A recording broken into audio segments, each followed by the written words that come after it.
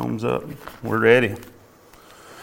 If you would, open your Bibles this morning to the book of Acts. The book of Acts, chapter 7. I want to go ahead and give you the title of this message. The message is dealing with Stephen, a faithful witness. And so that's what the title is, Stephen, a faithful witness. There are a lot of verses. There are 60 verses in chapter 7. We actually need to look back at chapter 6 since it's been a couple of weeks since we've been in the book of Acts to remind us, to set the context of what's going on. But I hope to not overcomplicate and to not oversimplify the message this morning. And I am going to attempt to paint in much broader strokes than I normally do to give us the overall theme and emphasis and flow of what's going on here in verse 7. But before we get to verse 7, let's go back and real quickly just look together at chapter 6, and we're going to walk through, maybe make a few comments. It says, now, in these days, or Luke, under inspiration of the Holy Spirit, who's penned Luke's Acts, the book of Acts, he writes, now in these days when the disciples were increasing in number, a complaint by the Hellenists arose against the Hebrews because their widows were being neglected in the daily distribution. And the 12 summoned the full number of the disciples and said, it is not right that we should give up preaching the word of God to serve tables. Therefore, brothers, pick out from among you 7 men of good repute, full of the Spirit and of wisdom, whom we will appoint to this duty. But we will devote ourselves to prayer and to the ministry of the word. And what they said pleased the whole gathering, and they chose Stephen. So here's Stephen mentioned. And he is described as a man full of faith and the Holy Spirit. And Philip, and Prochorus, and Nicanor, and Timon, and Parmenas, and Nicholas, and a proselyte of Antioch. These they set before the apostles, and they prayed and laid their hands on them. And the word of God continued to increase, and the number of the disciples multiplied greatly in Jerusalem, and a great many of the priests became obedient to the faith. Now that's the quickest I've ever covered 7 verses in my whole life. Continuing on. And Stephen, so focusing on Stephen, one of the 7, and Stephen, full of grace and power, was doing great wonders and signs. Now, key to note, the apostles, Christ and the apostles had done wonders and signs up to this point. And now here you have Stephen, this man who is full of the Holy Spirit, actually doing signs and wonders among the people. And then some of those who belonged to the synagogue of freedmen, as it was called, and of Cyrenians and of Alexandrians and of those from Cilicia and Asia rose up and disputed with Stephen. Now listen, they could not withstand the wisdom and the spirit with which he was speaking. So he's speaking in Holy Spirit power. He's speaking, preaching forth the Word of God, the gospel. And they can't compete with this wisdom and knowledge. Why? Because it was the very words of God coming forth from his mouth. Then they secretly, and this is huge, they secretly instigated men who said, we have heard him speak blasphemous, that is irreverent, disrespectful things, words against Moses and God. And they stirred up the people and the elders and the scribes, and they came upon him and seized him and brought him before the council, and they set up false witnesses who said, this man never ceases to speak words against this holy place and the law, for we have heard him say that this Jesus of Nazareth will destroy this place and will change the customs that Moses delivered to us. And gazing at him, all who sat in the council saw that his face was like the face of an angel. Now, real quick points. This reminds us of somebody who gathered false witnesses to take him before a kangaroo court to get him falsely accused and punished for something he was not guilty of. Reminds us of Jesus. So we see Jesus in Stephen, a picture really of what had taken place and what's going on. And these are false accusations. Now, was he blaspheming God, the law, and the temple? No. He was preaching the truth of the Word of God. He was probably saying that Jesus was equal with God, that no one comes to the Father except through Him, and that we're saved by grace alone, through faith alone, in Christ alone, and not by works, lest anyone should boast. And that hit them sideways. And so, as a result, they had these false accusations made against him. So, that gets us through here. So what do we see here? He's chosen as one of the seven. He's a man full of faith in the Holy Spirit. He's seized. He's set up by the Jews. And notice too that it says that he showed the glory of God. The glory of God. And gazing at him, all who sat in the council saw that his face was like the face of an angel. The glory of God that had been revealed on the Mount of Transfiguration by Jesus. They saw he glowed. Moses on Mount Sinai, his face glowed, right? So they had to cover him because he was so bright. And here it says that his face, as he's speaking, as he's being brought before the Sanhedrin, this Jewish council consisting of 70 or 71 Jewish elders, that his face was like the face of an angel. So his face is actually lit up with the glory of God. And I would like to think if somebody came glowing in my midst, that I would say, hey, something's up with that guy. There's something different going on here. I can't put my finger on it just yet. Yeah, they acknowledged this, that the glory of God was beaming from him. And yet, look what happens in verse 7. That gets us to chapter 7. The high priest said, so it's like this court. We can get the court visual here. Stephen is drug in by these people falsely accusing him. They tell this group, this council of elders, the Sanhedrin, and the high priest, the chief priest, stands up and goes, are these things true? Are these accusations that they're making against you true? So it's like they put him on the stand. True or false? Tell us the truth. And he asked, are these things true? And here's what Stephen said. So that gets us to Stephen's speech, which goes from chapter 7, verse 1 to verse 53. This is Stephen. Some of your Bibles may say something to the effect of Stephen's speech. Stephen's defense. He's giving a defense here. I want to call it Stephen's sermon because you better believe he gets to preaching. And he don't just get to preaching, as they say. He gets to meddling. And so toes are stomped on, and the council doesn't like it. And we're going to see what happens as a result of this very powerful sermon that he speaks and preaches in Holy Spirit power. Now, this is the longest speech recorded in Acts, which again is funny that I'm the slowest preacher and the pastor, the slowest teacher of all, and I'm given the longest chapters and the longest text.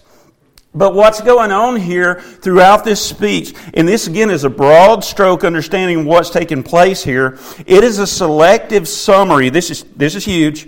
It is a selective summary of the Old Testament. The history of Israel from its inception, its salvation history, how God has saved and moved among His people since the beginning, with sections that discuss Jewish heroes, the patriarchs. In verses 2 through 8, we see the call of Abraham. Abraham is the father of the Jews.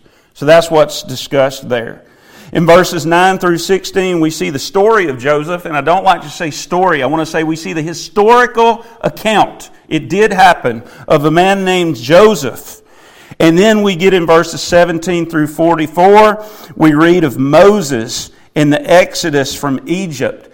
And let me point out that Moses, or Joseph and Moses, are kind of given a fuller dealt with more fully, and the reason is because Joseph and Moses are viewed as a type. Well, what is a type? You have a type and an antitype. A picture in the physical reality. You have the shadow and the substance. And so when we see Joseph and when we see Moses, we see pictures of what Jesus is going to do in reality and to its fulfillment. Just like we see kind of Jesus was showing what was going to happen to Stephen and what was taking place with him, with these people gathering and dragging him, falsely accusing him. We see, that's what happened to Jesus. It's happening to him. Well, look at it this way. What is taking place in the Old Testament is what is going to fully come to reality in the New Testament. So it's a shadow that points to the substance, Christ being the reality, the antitype, the physical reality. And so how do we see Christ in Joseph? How do we see Christ in the life of Moses? Well, they were raised up by God, right? They were set apart as God's messengers. They were rejected by Israel.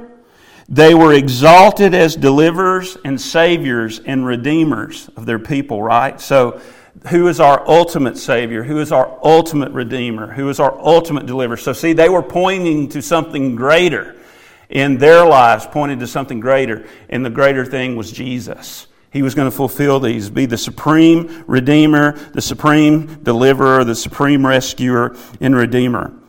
Now, in verses 45 through 50, Stephen discusses Israel from entering the promised land, Canaan, or from Canaan forward, and he's pointing forth the apostasy or the continuing, consistent, historically consistent and continuously repeated apostasy that climaxes ultimately in verses 51 through 53 at their present rejection of Jesus Christ, there are the true Messiah. So Israel's continued, repeated apostasy is what he's pointing out, climaxing in the life of Jesus. Now I want to pause here and say footnote.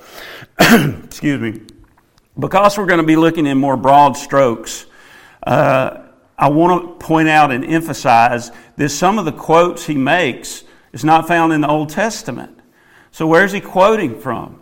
He's quoting from Jewish tradition at times. He's quoting from extra-biblical texts being like histories, Jewish historians, histories that they would have been very familiar with and known. He quotes the Septuagint as a Hellenistic Jew, spoke Greek.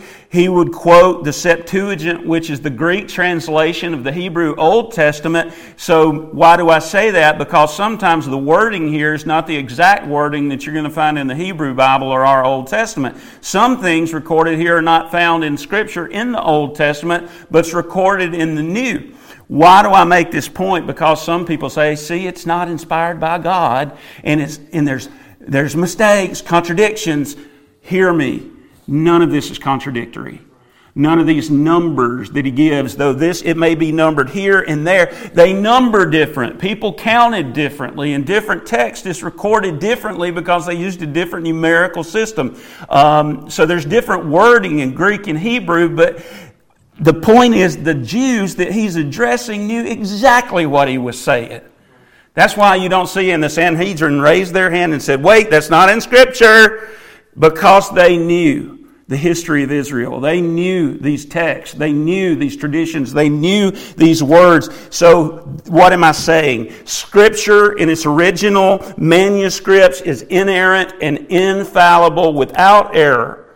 And so this is true. So don't let the number 5, if it says 70 here or 75 there, don't say, I'm leaving the faith because they're 5 off. No, you just don't understand it correctly. The author penned it exactly as God desired him to pen it, and they understood exactly what he's saying. And if you're confused, guess what? You're confused, but this ain't confused. So don't think... Don't start playing this verse contradicts game, because it ain't going to work, because it does not contradict. It is, in fact, true. So if I don't point out certain things where it says this person bought this land and this person bought that land, or this number and that number, just hear me. It's true. What they say and what is penned in these words is true. So with that little addendum given here, let me go back to his defense. What happens in verses 51 through 53? Again, he discusses Israel's continuously repeated apostasy, climaxing at their present rejection of Jesus Christ, our Messiah, their Messiah. His hearers were the truly guilty blasphemers. So they were guilty of the very things that they were accusing Stephen of. That's what's up. And they're the real guilty party. They resisted the Holy Spirit. They murdered God's righteous one. They failed to keep God's law. And as a result of Stephen responding to his charges by turning all of these charges on his accusers, he is stoned to death. Costly discipleship, right? He pays the ultimate price. This is the true cost of discipleship. And so he's stoned, he's taken out and he's stoned by the order of the Sanhedrin or by this mob, but they had wholehearted approval of his being stoned. And following speaking the truth about Christ, we see a huge demonstration of the Spirit of Christ dwelling in him because he shows the love of Christ, the grace of Christ, the mercy of Christ, and the Spirit of Christ is with his body until his body goes to sleep. We'll look at what that means, the sleep of death, and his soul and his spirit ascends to Christ. So God is with him, the glory of God is with him, and he is speaking forth God's word until he sees God himself that day. So, here are the main themes. That's just a quick summary. Here are the main themes, the key things that we see in Stephen's speech. These are his overall points that his speech, his sermons, that he makes clear to them. This is how they would have heard it. Now we're here in 2023, Americans sitting here. How would the Jews have heard it that day? Well, here's what they would have heard. And I've already said this before. This is what they would have understood him saying. Israel had historically and repeatedly rejected God's anointed messengers all throughout their history. The ultimate example of this was seen in their rejection of Christ, the Messiah. They had rejected the prophets, and then they reject Christ ultimately. Secondly, God is sovereign. That's what he's showing them here. God is supreme. Rather, he's zooming in the lens and saying, God is sovereign over our salvation. Salvation belongs to the Lord. His point is, guys, gals, tents, and temples made with human hands cannot or hold or contain our God. So they're guilty of trying to put God in a box because where was the only place you could go to worship God? The temple. Where did they say that God dwelt? The temple. And he's like, oh no. God rules it all. He is in control of all creation, and so you cannot put him in a box. So their error was trying to confine God to the temple. But Stephen's summary of salvation history here that he gives in chapter 7 of Acts, and that's seen in these Old Testament scriptures that he quotes and his examples that are given, it proves that the Jewish readers' attempts and hearers' attempts were futile. They were an impossibility. They could not contain God in the temple.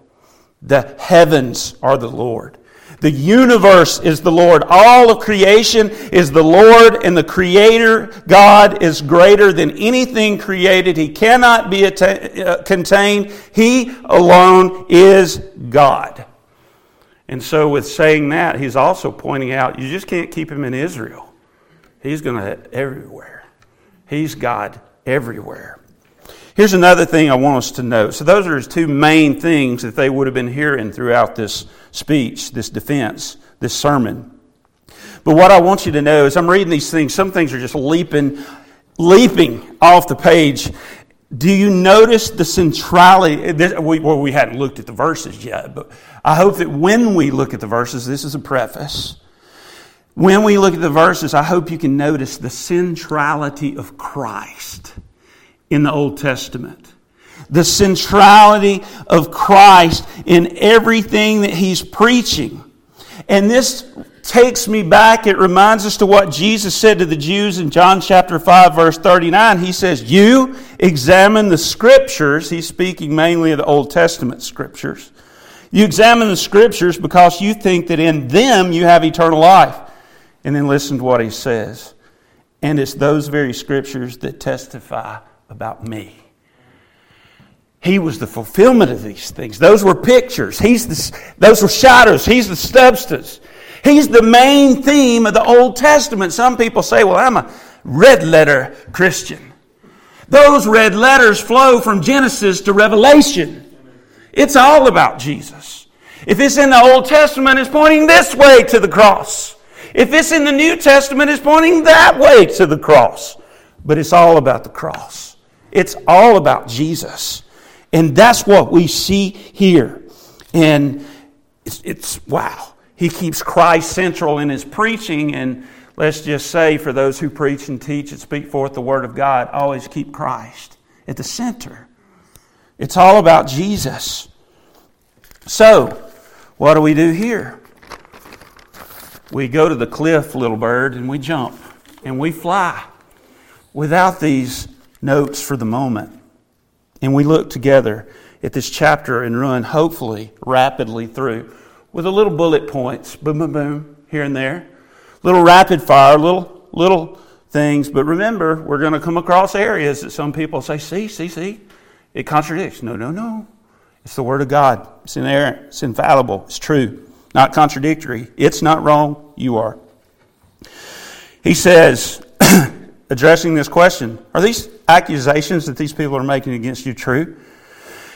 He says, brothers, and he's not speaking brothers in Christ, he's speaking to the Jews, these Hellenistic Jews, these Jewish people. He said, and fathers, hear me.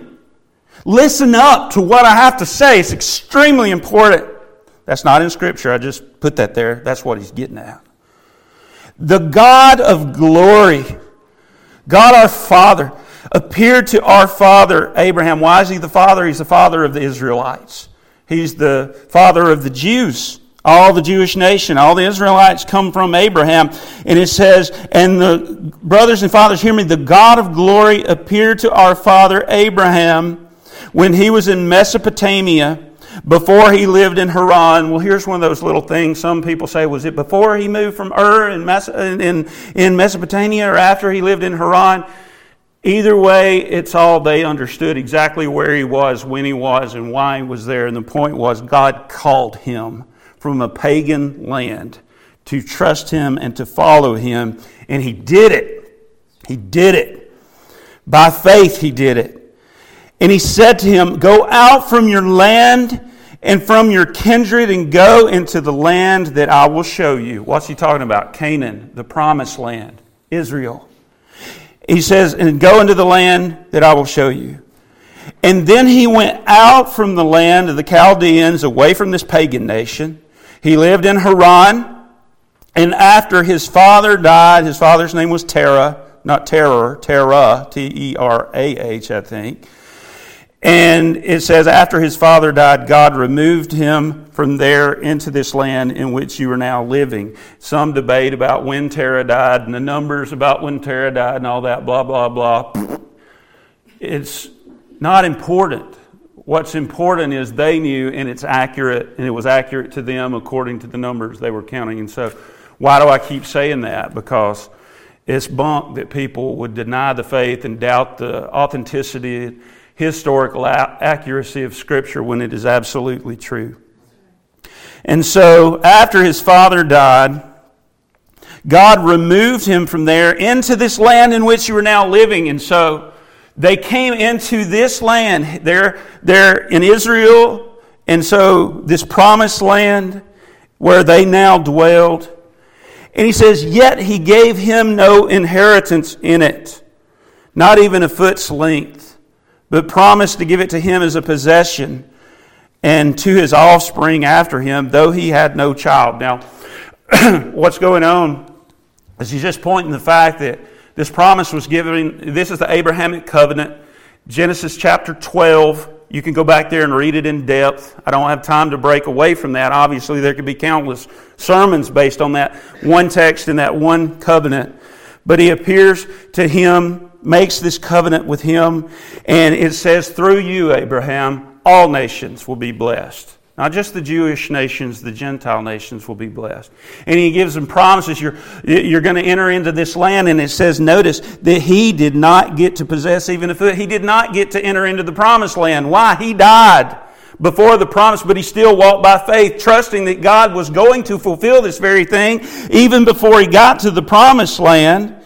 And it says, though he had no child. So how can he have a family, an inheritance, or all of this heritage, these people, as numerous as the stars of the sky and the sands of the sea, if he didn't have one? And he says, I believe, and he followed him. And so he died, though he didn't receive the promise, but guess what? His kids did. His kids got to enter into that land that God promised. And so God was faithful to his promise. And it says, and God spoke to this effect, that his offspring would be sojourners, visitors, just passing through in a land belonging to others who would enslave them and afflict them for 400 years. Who is he talking about? We're just going through the book of Genesis right now. Here's your homework. Read all of Genesis, Exodus, Leviticus, all the 39 books of the Old Testament, and you'll be caught up to speed with what he's summarizing right here in this small text. Though it seems large, it's a lot shorter than 39 books. And so he's summing up this history of Israel, the salvation history. He's talking about the Egyptians. The Egyptians are going to enslave the Jews on their way to the promised land. They had not yet entered it. Key to note too, God is with his people. God is with Abraham as he's walking through these pagan lands. God is with his people as they're walking through these pagan lands. God is always faithful to his promises, and God's prophecies will be fulfilled 100% of the time. He's faithful to his covenant. He's faithful to his promise. He's faithful to his covenant people. So, what happens after they enslave them and they afflict them for 400 years in Egypt? God says in verse 7, I will judge the nation that they serve, said God. And after that, they shall come out and worship me in this place. Well, summarized in that, you have all the plagues, everything that they endured. Let my people go. No, he didn't. All that. And then they go out. Leave. They leave. You have the parting of the Red Sea. And he says, after that, they shall come out and worship me in this place. In Israel, they're on the way to the promised land. And he gave him the covenant of circumcision. You could go back and read Genesis 17 if you want to learn more about that. But he's setting apart a people, saying, these are my people. These are Abraham's covenant people. And he gave him the covenant circumcision. And so Abraham became the father of Isaac. And circumcised, he was faithful to that covenant promise, that agreement there. And so Abraham became the father of Isaac and circumcised him on the 8th day. And Isaac became the father of Jacob. And Jacob later became known as what? Israel. Jacob's name was Israel. And Jacob of the 12 patriarchs. These are the 12 tribes of Israel. And I won't go back. Y'all can read about them again in the book of Genesis. But Jacob is Israel. He's the promised child. Abraham had Isaac, and Isaac had Jacob, and then the 12 sons of Israel. So he's breaking all that history down again that they would have been very familiar with.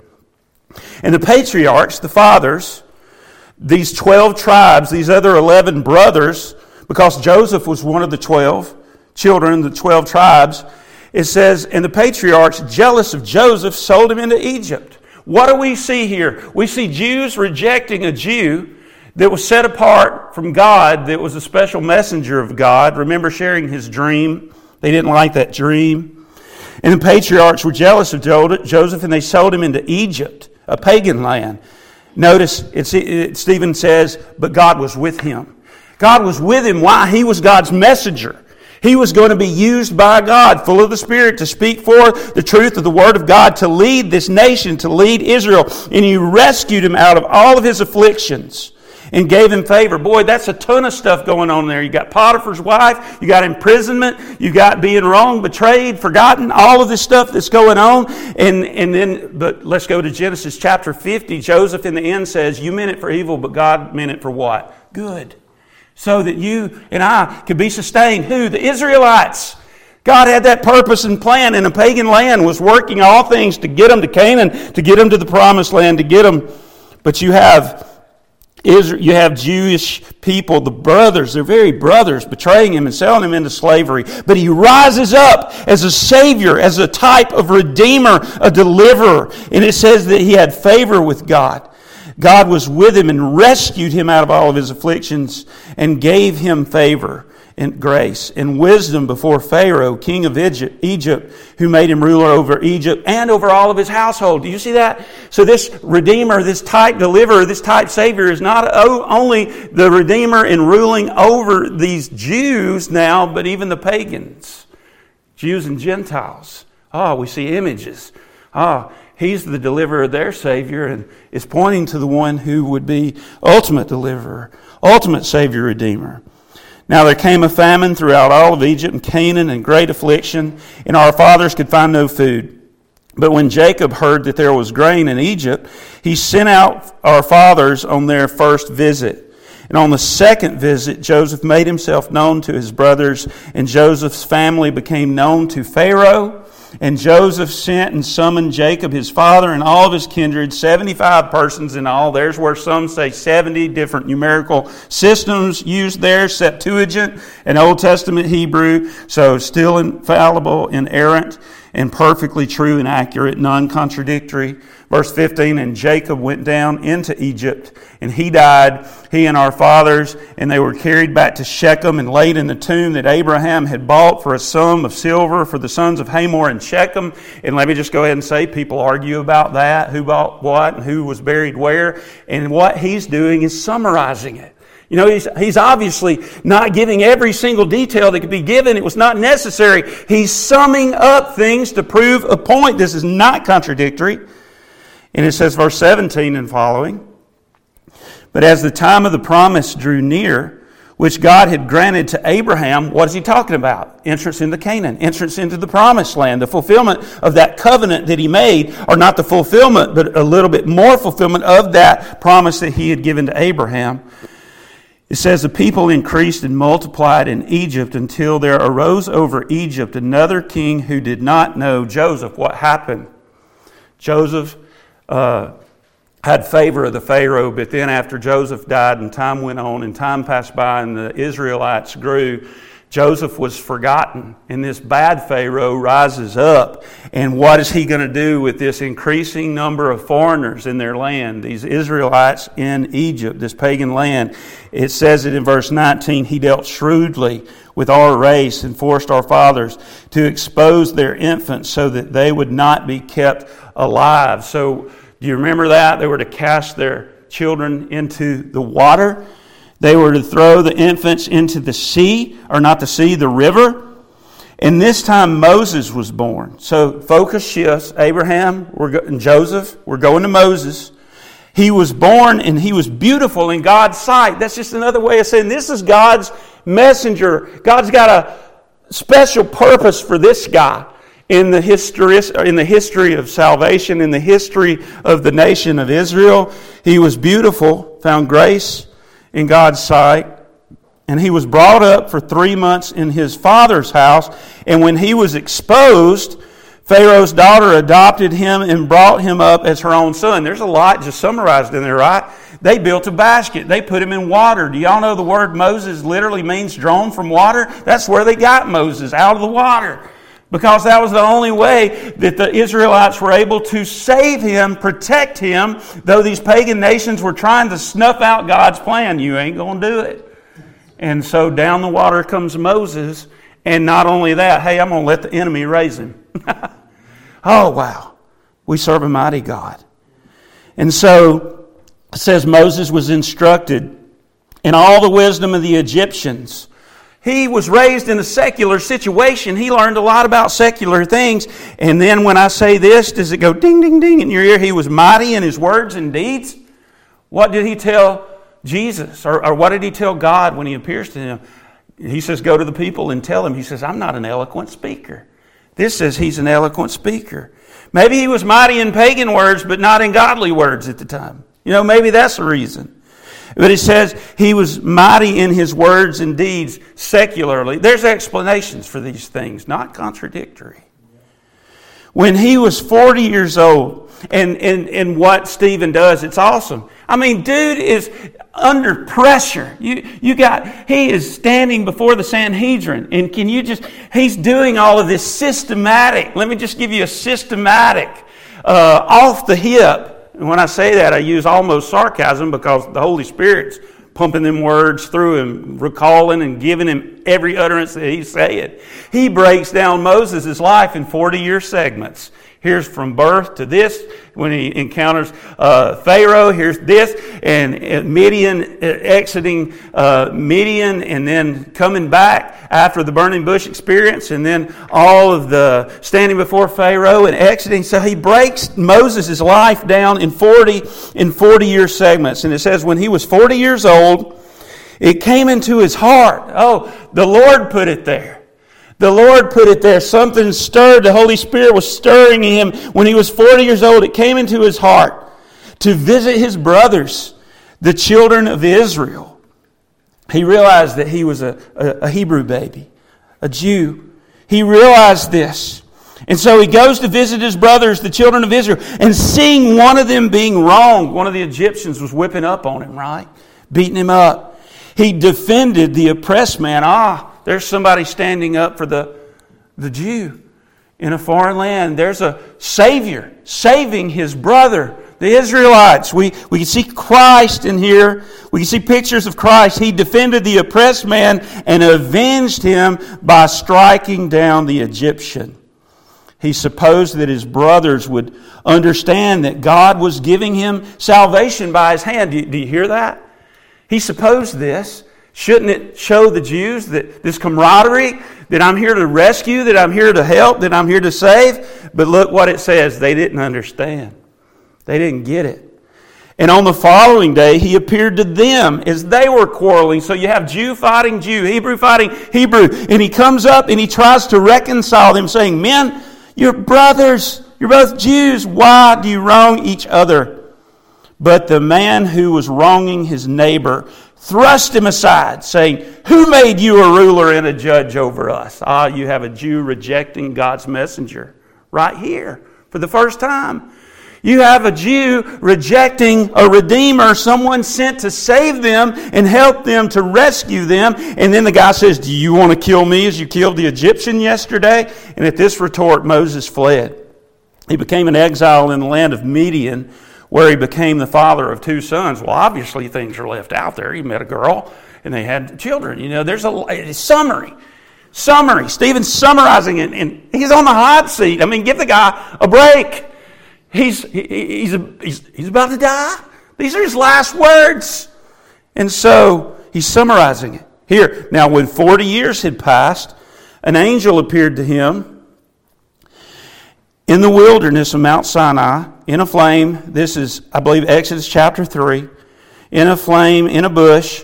When Moses saw it, he was amazed at the sight, and he drew near to look. And there came the voice of the Lord. "I am the God of your fathers, the God of Abraham, the God of Isaac, and of Jacob." Don't you love it how he's quoting the covenants and quoting the patriarchs through the promise was going to be passed? And Moses trembled and did not dare to look. And then the Lord said to him, "Take off the sandals from your feet, for the place where you are standing is holy ground. I have surely seen the affliction of my people who are in Egypt, and have heard their groaning, and I have come down to deliver them. And now come, I will send you to Egypt." So here's his messenger. God's divinely set apart and picked an appointed messenger to go to Egypt. This Moses, whom they rejected.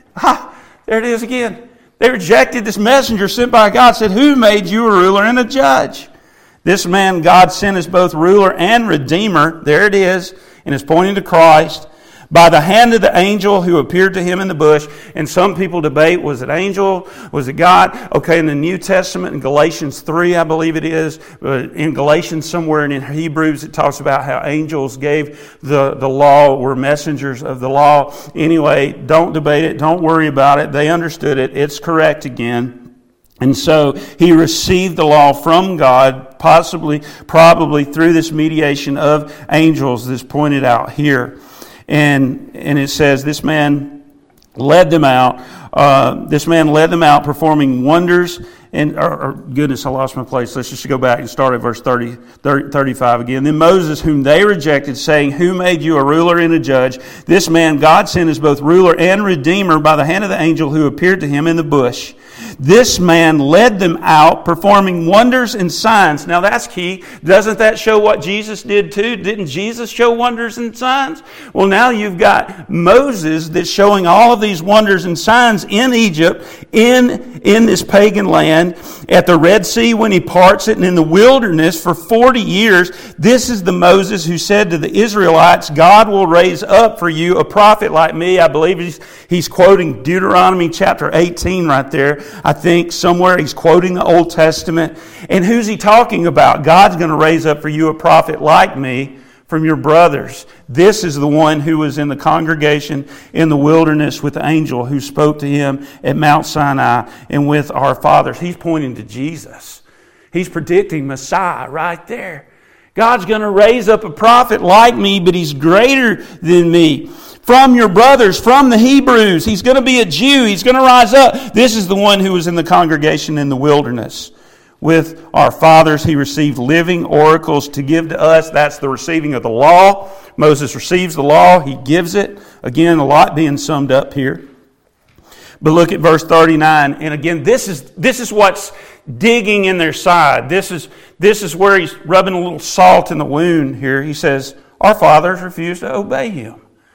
Wow. Now you have Stephen's face glowing. They don't believe him. They don't obey him. You have Moses doing these mighty works and powers. They don't believe him. They don't obey him. Our fathers refused to obey him. They refused to obey God's law that he had given them. It says, but they thrust him aside, and in their heart they turned to Egypt. They went back to their pagan ways, saying to Aaron, make for us gods who will go before us. As for this Moses who led us up from out of the land of Egypt, we do not know what has become of him. They reject him, the God-sent messenger that had given them the law of the true and living God. And what did? They returned to their idolatry. Stephen's pointing out, do you see what you've done historically, repeatedly?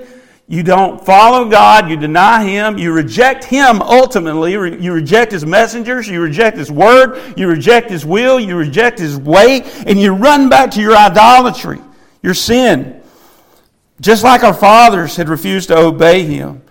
And they make these gods. And he is pointing out here in the gods that he select just the amount, how do I phrase it? The amount of abomination, the abominableness of the sickness of what they did by name dropping these gods and what they made to worship. It says they made a calf in those days, offered sacrifices to the idol, and were rejecting the works of their hands, and were rejoicing in the works of their hands. Not rejecting, they were rejoicing in this idol that they had formed and made. But God turned away and gave them over to worship the host of heaven, as it is written in the book of the prophets. And let me just go ahead and make a little footnote here. Go back and read Romans 1. We live in a Romans 1 society. People who suppress the truth in unrighteousness, God turns them over. God just lets them go, and I want you to follow the steps of that turn and where it leads. It don't go to a good place, brothers and sisters. The degradation of idolatry, the slippery slope of idolatry. He gave them over to worship the host of heaven. As it is written in the book of the prophets, I believe he's quoting Amos here, the prophet Amos. He said, did you bring me slain beasts and sacrifices during the 40 years in the wilderness, O house of Israel? So basically God's saying, yeah, you claim to worship me, but here's what you were really doing. You took up the tent of Moloch. He is the Canaanite sun god known for being offered child sacrifices. And here are the Israelites making these same sacrifices to this Canaanite pagan sun god. It is sick. After they had seen the Red Sea parted, after they had eaten the manna and the quails and followed God and saw him in a pillar of fire and smoke in the clouds, all of these things that Moses had done, they go back to sacrificing their babies to an idol. Mind-boggling. Mind-boggling. How soon we forget, how quick we return to our idolatry and reject the message of God, the messengers of God, the message of God. And so that's what he's pointing out to them. And the star of your God, Raphan, that's probably Rapha, which is the Egyptian word for Saturn. They worship Saturn. The images that you made to worship, and I will send you into exile beyond Babylon. This is another one of those things that's debated. Was it Damascus, Babylon? Anyway, this word, whatever word is used, either Babylon or Damascus in Amos or here, it's referring to the same thing. God judged them severely because of their idolatry. He cast them out. He exiled them. And that's what Stephen's pointing out. Our fathers had the tent of witness in the wilderness, just as he spoke to Moses, directed him to make it according to the pattern that he had seen. Our fathers in turn brought it with Joshua when they dispossessed the nations for God, drove out before our fathers. So it was until the days of David, who found favor in the sight of God and asked to find a dwelling place for the God of Jacob. But it was Solomon who built a house for him. Yet the Most High does not dwell in houses made by hands, as the prophet says, and he's quoting the Old Testament again. Heaven is my throne, Isaiah, I believe. Heaven is my throne and the earth is my footstool. What kind of house will you build for me, says the Lord? Or what is this place of my rest? Did not my hand make all these things? And so what's he saying here? He's just pointing out one temple was made to be moved. It contained the law of Moses, the law of God. It was movable. And then here comes David, and it's cool how he's continuing to trace those that he made covenants with. David, Solomon, all of these things. But what is the key thing he's pointing here? The temple, the tabernacle that was movable, and the immovable temple that was there, not that important. Don't bank on that. Don't confine God there. That's what he's saying. Don't put too much emphasis on the temple like you're doing, because that's why he quotes Isaiah. And he says, heaven is my throne, the earth is my footstool. What kind of house will you build for me, says the Lord? Or what is the place of my rest? Did not my hand make all of these things? In fact, Solomon, in the building of the temple, pointed out that God is this God, not one that just dwells here. And they had forgotten it, and they tried to contain him here. And he says, no, that's wrong. That's wrong. God is ruling all, sovereign over all, salvation. He's sovereign over the salvation of Israel and the Gentile, all the world. And then that gets back, and I note the time, and I'm really gonna go fast. Look at how he responds after he gives this. This is where he really hits home. Oh, the toes are stomping right here. Wouldn't you love it to have somebody look at you and go, you stiff-necked, uncircumcised in heart and ears, always resist the Holy... No, I'm putting a little more grit in it than probably what Stephen... He spoke in the power of the Holy Spirit. We have to remember that. He was speaking exactly what God would say had God himself been there. He's quoting Old Testament digs that Jesus would use, that the Old Testament would use to point them their constant rejection of God and His messengers. He says it's stubborn. If you're stiff-necked, you're stubborn. So He says you're stubborn. You're stiff-necked people. Uncircumcised in heart and ears, meaning outward they looked good. They had gone through the physical circumcision outwardly, but inwardly, as Jesus says, you're no more than a whitewashed tomb. You look beautiful outside, but on the inside you're dead. And you're full of dead men's bones and all uncleanliness. And that's exactly what Stephen is saying to these people. Oh, it hurt the scribes and Pharisees when Jesus said it. It's hurting these mugs now when he's dropping these names. You stiff-necked people, uncircumcised in heart and ears. He's saying you're dead to God, really.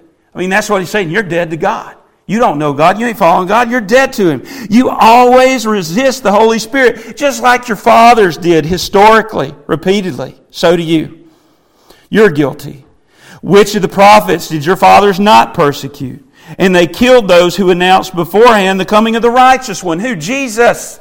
Jesus, the anointed one, the Messiah of God. They were pointing to Jesus, saying He's coming, and here's how He's going to do it. And what did they do to Him? They repeated history. They betrayed Him. They murdered Him.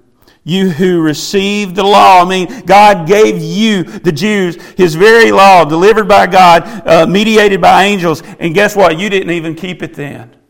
Oh wow. He unleashes on them right there. I think last time I preached, it was like a drop the mic moment. This is one of the ultimate drop the mics. You stiff-necked, uncircumcised.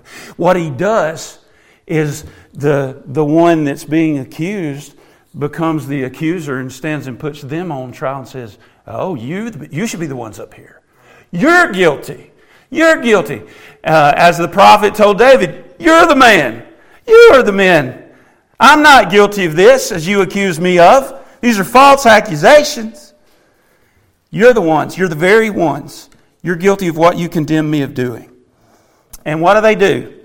They repented and turned from their sin, trusted in Christ alone, by grace alone, through faith alone. Was that what it says? The truth hurt, but just like we said in Sunday school, better to have somebody stand before you and tell the truth, even if it costs you your life, than to just tell you what you want to hear and you be doomed and damned forever. And so this is the last speech, really, that is given to the Jews before the gospel goes out to the Gentiles.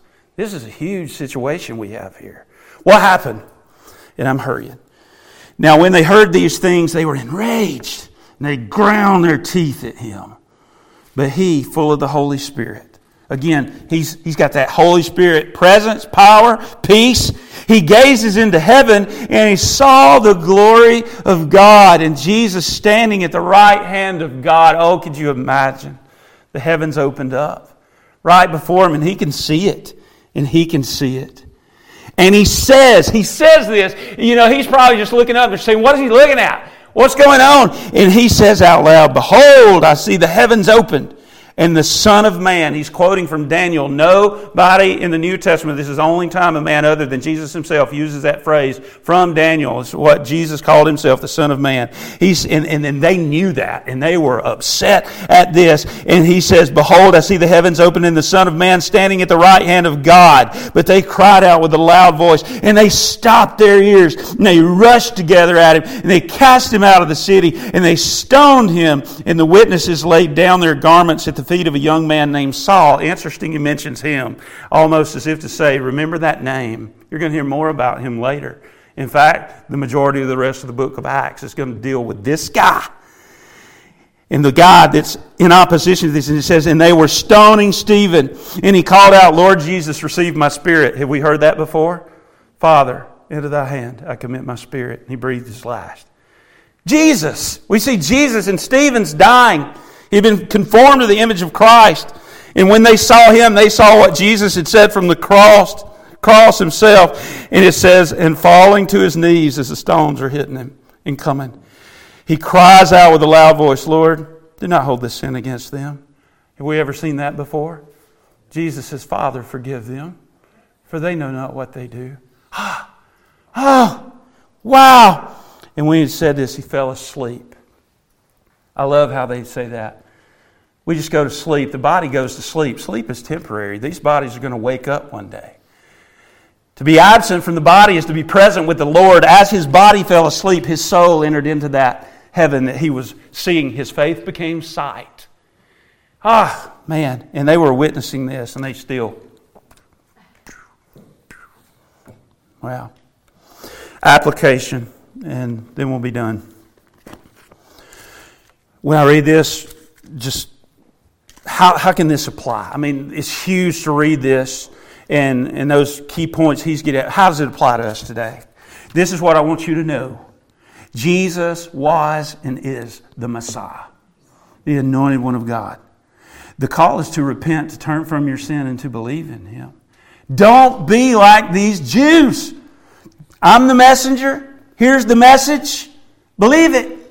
Turn to it, repent, believe, and be saved. Do not resist and be a stiff-necked, stubborn, uncircumcised at heart and ear unbeliever. Hear me. Jesus is the way, the truth, and the life, and no one comes to the Father except through him. There is salvation in no one else, for there is no other name that's been given among men under heaven by which we must be saved. Don't resist or reject the truth. This is true. Jesus is the way, the truth, and the life. Here's another one. Bullet point. Believe the gospel. Okay, that's not a bullet point. That goes with the last one. Here's a bullet point. All of God's promises, prophecies, all of his word is true. It is the power of God for salvation to who believes, to the Jew, and also to the Greek. 2 Timothy 3:16, I believe, all Scripture is written by God, God-breathed, is profitable for teaching, for correction, for reproof, for rebuke, for training in righteousness, so that the man of God may be adequate, equipped. So it is the power of God for salvation. All of God's word and promises are true. The historicity of the Old Testament and the New is true. The prophecies have been or will happen 100% of the time, simply to say God's word is truth and to call you to taste and see for yourself. The Lord is good. If you put Jesus on trial and his book on trial, he's going to win it. If you're honest with the evidence and if you're honest with yourself.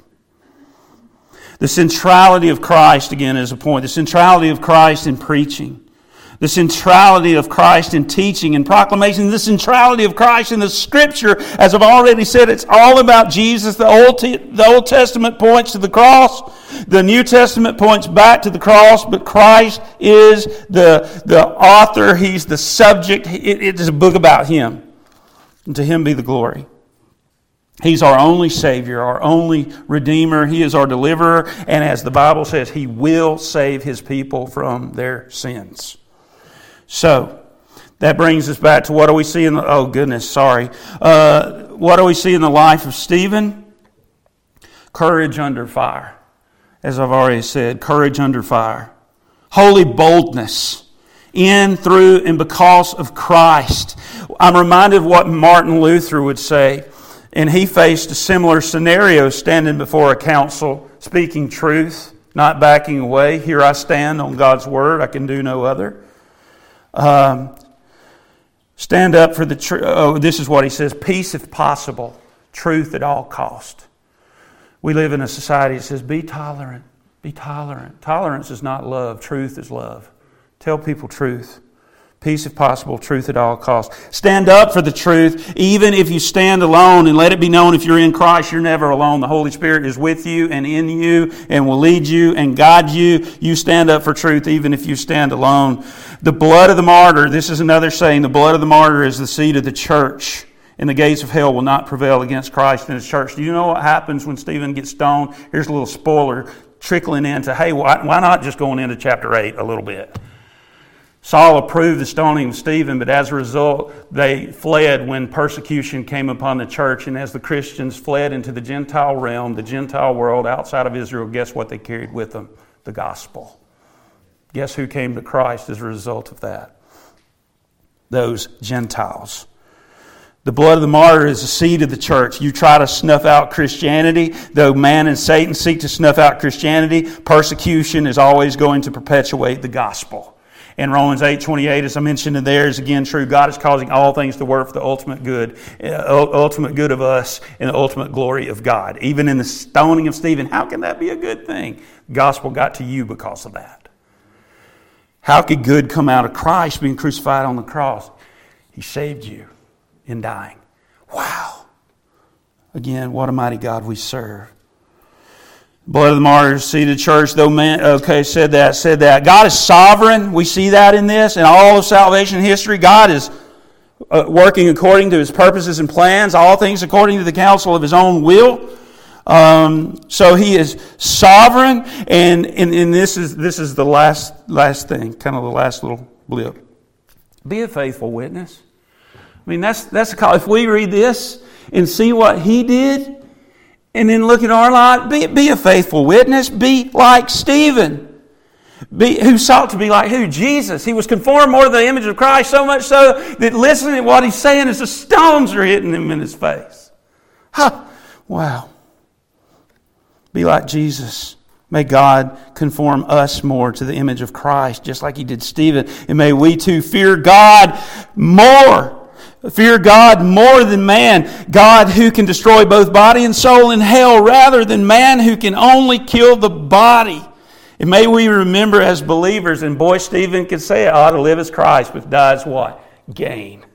I seek gain. I want gain. And so to live as Christ and to die as gain. So may we live this life to and for the glory of God until we, like Stephen, have our faith in sight, until we see our Savior with our own eyes and enter into glory to be forever with Him, all because of Him, to the praise of His glory alone. Amen.